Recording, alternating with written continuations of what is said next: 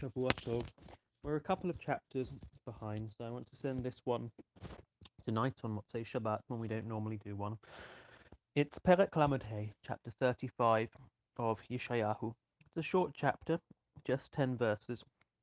I don't have any particular grand insights on it, but what I do want to share is the way in which this chapter has fitted into my week and what it has meant for me.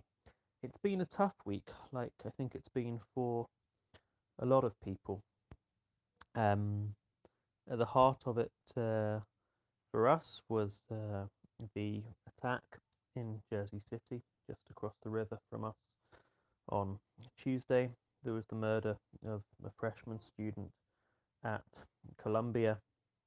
On Thursday, there was the stress of the British general election, which I know many people listening will have experienced as well. And on Friday, I took a group of students with me to Jersey City in order to lay flowers at the site of the attack and to visit the shiva of Leah Ferenz and spend time with her husband and the rabbi of the community.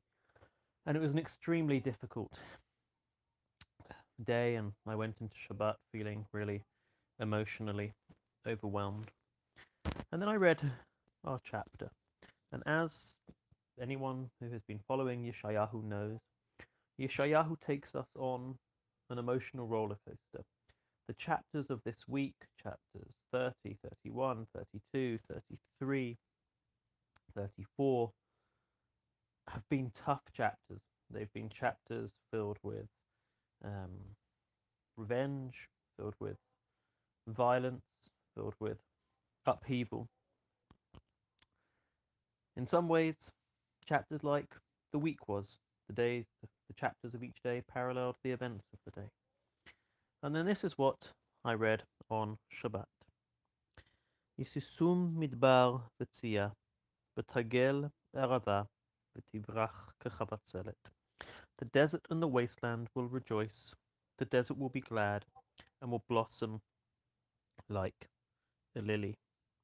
The chapter tells that after all of the difficulties and all of the pains, good times, better times, purer times will come. It tells us of various sorts of people who struggle during the years of waiting. Chizku yadayim rapot. Those with weak hands should be strengthened. Ubilkayim koshlot ametzu. Those with failing knees should take strength. Imru lenimhare lev. Chizku. Say to the flighty of heart, impatient heart, be strong, al tira'u, do not fear. There are those with weak hands and weak knees who struggle during all the years of difficulty. There are those with impatient hearts who, as the commentators Rashi and the Radak say, that Geula has to come, we can't wait any longer. Says the Prophet to them, take strength, do not fear. And it tells us of a great change that God will reap, in which opposites come to the world and transform weakness into strength. It carries on saying, Az tipakachna einei ivrim, the eyes of the blind will become opened. Va'oznei charashim tiftachna, the ears of the deaf will be opened. Az yidaleg ka'ayal piseach, the lame shall skip like a gazelle. V'taron lashon ilem, and the tongue of the mute shall sing. Ki nivka'u bamidbar mayim, water shall emerge from the desert. Unachalim ba'arava, and streams in the empty land. The chapter concludes as a whole.